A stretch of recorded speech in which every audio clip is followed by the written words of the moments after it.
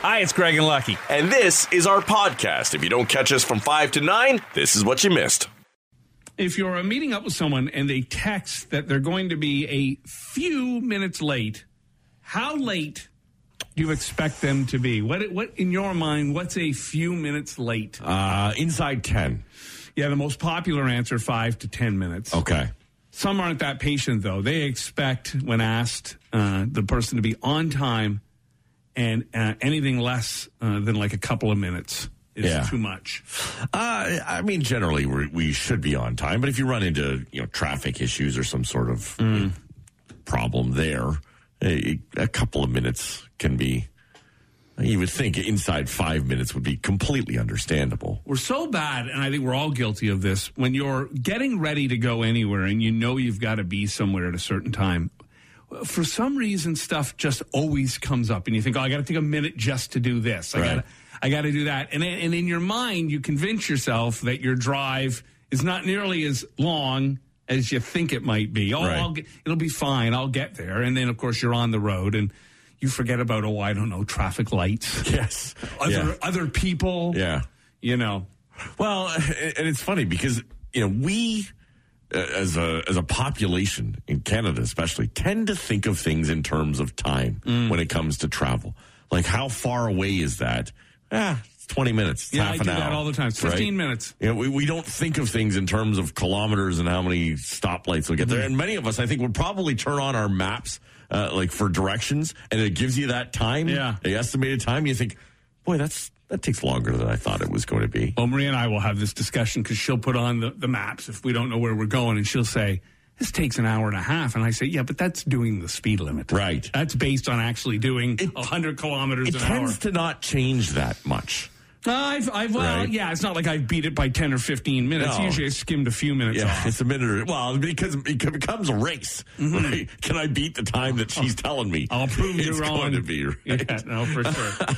But, we think in terms of time. And if there's any arguments that I have, like probably the most frustrating ones I have with my boys right now are getting them out of the house. Yeah, it's a weird to be thing with on kids. time for things and to impress upon them how important it is to be on time for things. Early.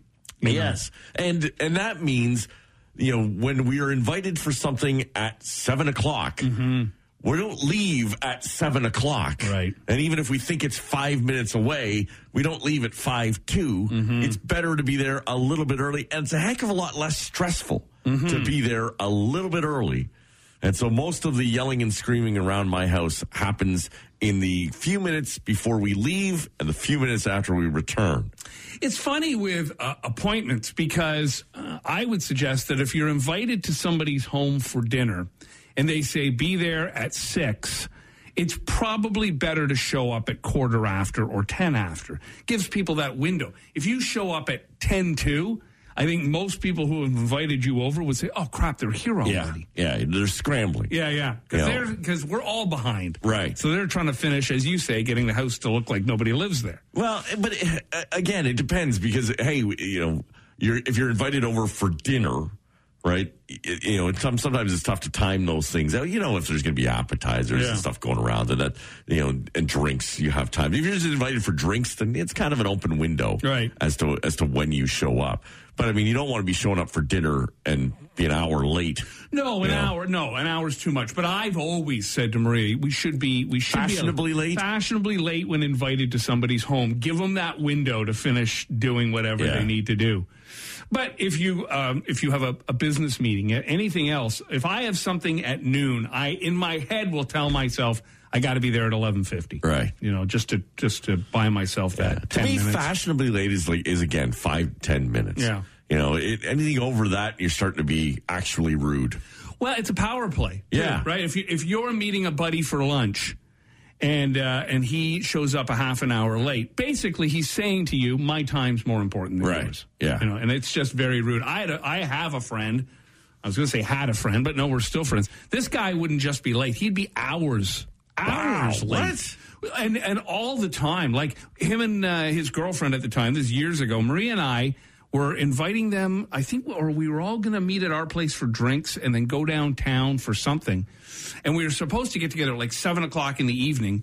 I don't think he showed up till 9:30. We left. Right. We left. We just called him because this would have been 90s, so there was no texting. Before kids, I was never late. Right. Now, were you pretty prompt when you? I've always tried to be. Yeah. And we work in a business where you have to be prompt. You can't show up late. Well, some mornings sometimes. you can. Facebook has been in the spotlight, and certainly a negative spotlight over the last little while. They had that woman, the former employee, coming out and sharing some secrets, and certainly there's been talk within government offices about should this monopoly be broken up and what can they do about it. Oh, I had it in the news yesterday. A Leger poll said like 40% of Canadians think it's getting a little too big. Yeah, a little out of hand. Facebook came out yesterday and said they're starting to ban severe sexualizing content that targets celebrities and public figures. So that's good. Somebody's got the celebrities back. Right. Yeah. I think really you want to protect anybody. It's those individuals who are nobodies who are being bullied, young girls and boys in school, right, who come home and get bullied on social media. I think most celebrities are strong enough and big enough to defend themselves. Well, it's tough.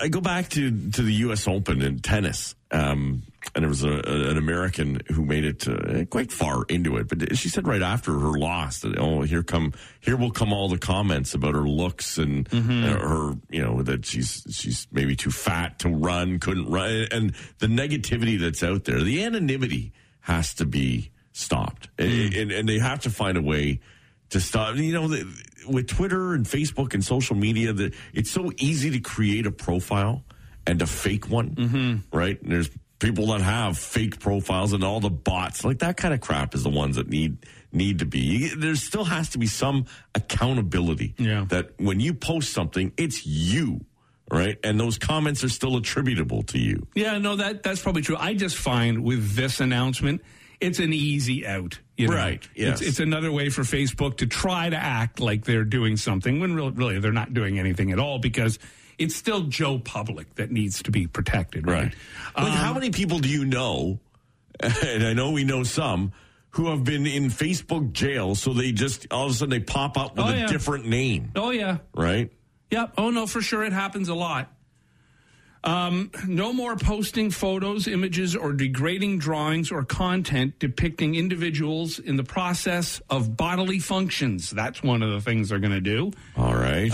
They're going to update its current bullying and harassment policies. Profiles, pages, groups, and events that sexualize public figures will be removed, as well as anything considered as mass harassment. Right. Facebook's global head of safety said these changes are made to prevent a figure's appearance from being weaponized. He added, Facebook also recognizes that becoming a public figure isn't always a choice, and that this fame can increase the risk of bullying and harassment, particularly if the person comes from an underrepresented community. So, yeah, I guess there's that too. Yeah, someone could end up in the news, or who would be a great example. What's her name? Monica Lewinsky. Yeah, okay. Great example, I think, of a woman who never asked for that attention, got herself in a situation, and found herself the center of a lot of hatred, a lot of anger. I heard the promos really, because they're doing that, kind of the people versus type thing, or the impeachment. The impeachment. Yeah, I've been watching it. It's great. And apparently this week was the big Linda Tripp blow up. Yeah, this is the one that just aired is when Monica is taken into custody by the FBI. By 10 Stars people, and the whole hotel scene and how that played out that day. When she learned that Linda Tripp had the look she gave her. Oh, yeah. Oh, it's brilliant. It's brilliant.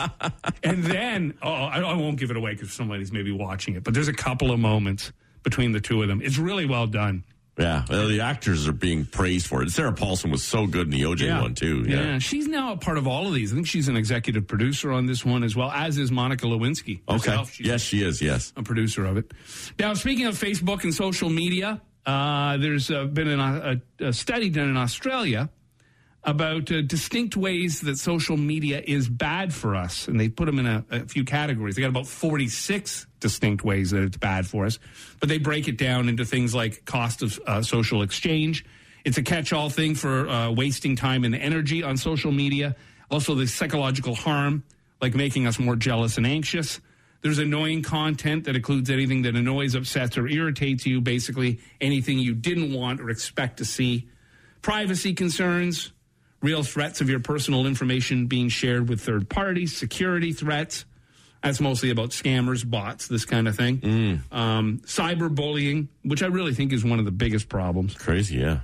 And low performance, meaning it tends to distract us and make us less productive at work and at school. It's an interesting time in social media and Facebook in that there seems to be, for an example, I remember years ago in the workplace, certainly in radio, when Facebook first came on the scene, employers didn't want us doing anything with it because they just saw it as a waste of time. Right. They didn't want you on there chatting with your friends. That's all they saw it as.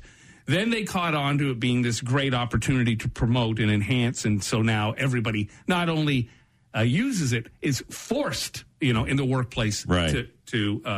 But now it seems to be turning around. It's like an Instagram was the big thing, and now we realize what it does wrong. And there seems to be a push the other way to remove yourself from it. Well, because every now and then you got to kind of go back and put yourself in your high school shoes. Yeah. Right? For some of the people that are so heavily impacted by this. Mm-hmm. And if you were one who was not part of the in crowd or were bullied in high school in our day, it would suck to be in the school. But then when you go home, you get a reprieve from that. And the problem with social media now is you don't get that reprieve. No. Right? You can be attacked all the time. Yep. And, you can't just crawl into your hole. There's no place to crawl to when it comes to that. And so it's a very dangerous thing for so many. If we are starting to remove ourselves from social media, which I understand it's too much a part of our lives to ever get rid of it completely now. But if many of us are saying, okay, I've had enough, I think that's a positive. Oh, well, Sheldon Shoresy must have been happy last night. Sheldon Keefe, of course. I call him Sheldon Shoresy now because that's all he reminds me of since watching All or Nothing on Amazon. He is Shoresy from Letterkenny. Anyhow, he must have been happy with the win, but I'm sure he was full on potty mouth on the bench during that first period, especially the first half. First couple of minutes. Yeah. He would have been screaming at his guys to wake up and get going. Yeah. If it wasn't for Soupy. That's right. It would have been tough early. Soupy's a good man. I was sharing that with Daniel, and he, like me, just rolls our eyes. Anyhow, I thought, it was very nice seeing the whole place filled with people. And when they did the national anthem and the crowd took over, I thought Arkells performed before that. Yeah, too. That was really cool with him running through the building. But again, this is so Toronto Maple Leafs and hockey fans. I mean, he comes storming out, and there's barely a peep. Yeah. I mean, maybe they didn't notice him. Maybe they didn't, wasn't enough time to react.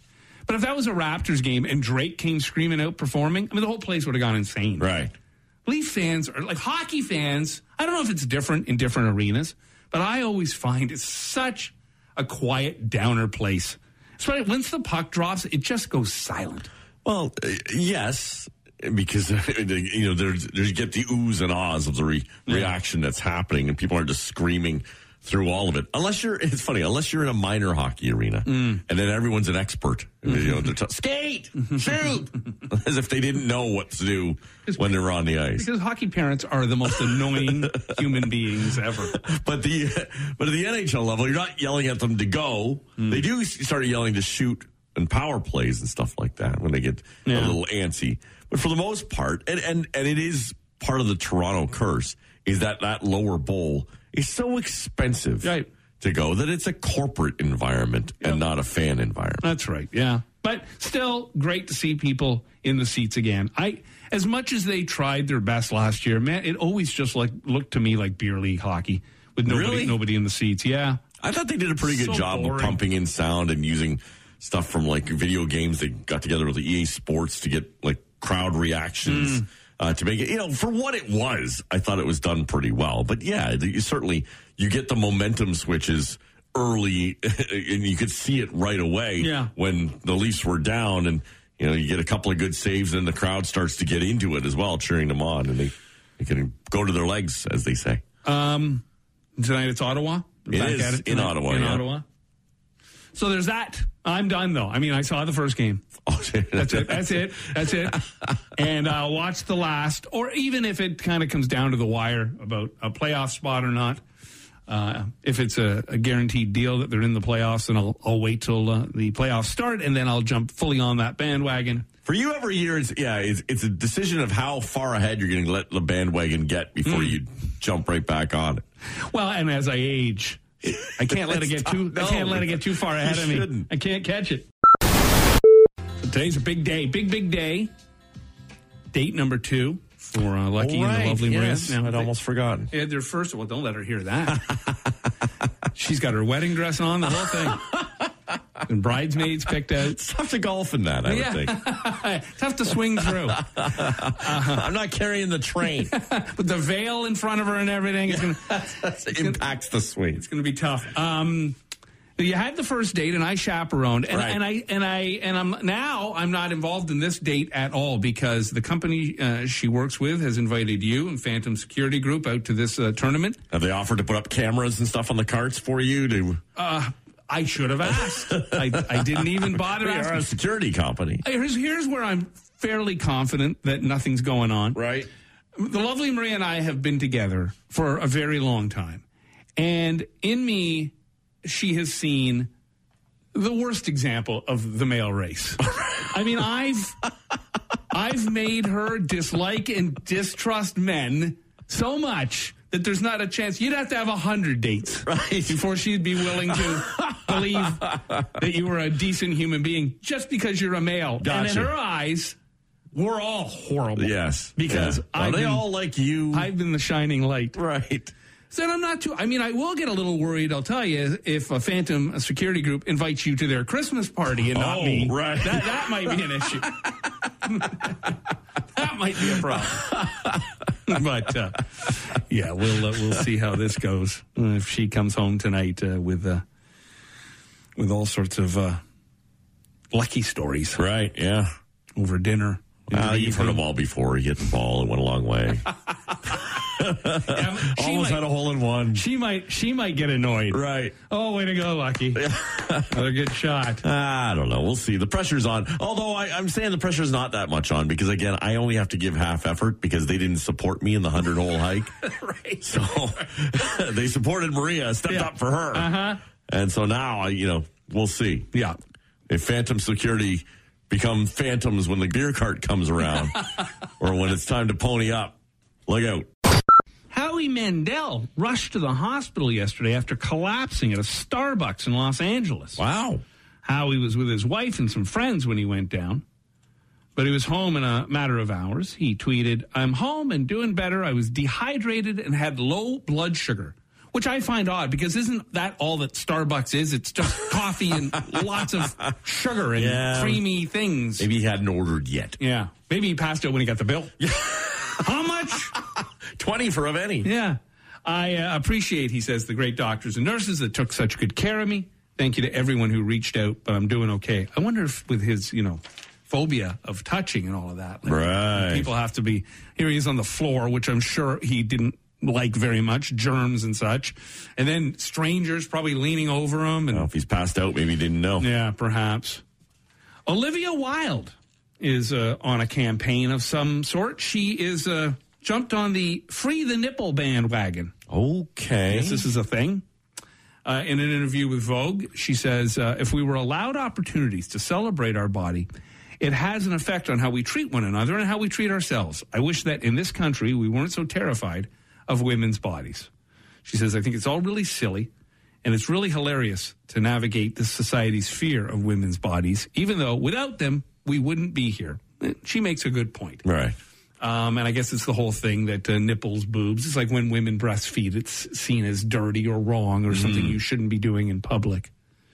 I'm neither here nor there. I never really have been. I'm sure when I was a younger man, if I happened to see a woman breastfeeding a baby, I was probably caught a little off guard because it kind of happens out of nowhere, Right. But I really would never judge anybody on it. She also did a untouched nude photo in support of all of this. Yes, I apologize to the IT department here at The Rock because in preparing for this segment, I've had to Google Olivia Wilde Free the Nipple. It's work. Right. It's research. It's not an easy job we have. No. Everyone's doing research these days. That's ours. Actually, I think she was also in that It was a short-lived about the 1970s. The music industry. It's produced, I think, by Mick Jagger, and she was in it. And I think she got naked in that too, and had to avoid the grooming for a while, so it was realistic. Okay. She was still married to Jason Sudeikis at the time. I'm sure he wasn't happy about that. You're doing a movie where you're what? That's what sent Ted Lasso to England. Yeah, I got to get away from that. Anyhow, that's her thing these days. And William Shatner went to space, and boy, he was emotional when he got home. Everybody in the world needs to do this. What you have given me is the most profound experience I can imagine. I'm so filled with emotion about what just happened. It's extraordinary. I hope I never recover from this. I don't want to lose it. It's so much larger than me and life. And it hasn't got anything to do with the little green planet, the blue orb, it has nothing to do with that. It has to do with the enormity and the quickness and the suddenness of life and death. Oh my God, I am overwhelmed. Took him longer to get through that than the flight. Yeah, I was going to say, he is 90. Yeah. It was only 10 minutes long. He's probably already forgotten about it. What'd you do yesterday, Bill? Well, can't remember. Had lunch. Yeah. Oatmeal at one point. And of course, he is in his 90s, as he said. So he actually spent most of the flight in the bathroom and stuck. But the one thing, though, is that, this is something everyone needs to do. Well, we're not all, we don't all have fans in Jeff Bezos who will pay for it for us. I'm sure there's a dude in Zimbabwe who's up next. Yeah. Next in line. Rock Mornings with Craig Venn and Lucky. 94.9 The Rock.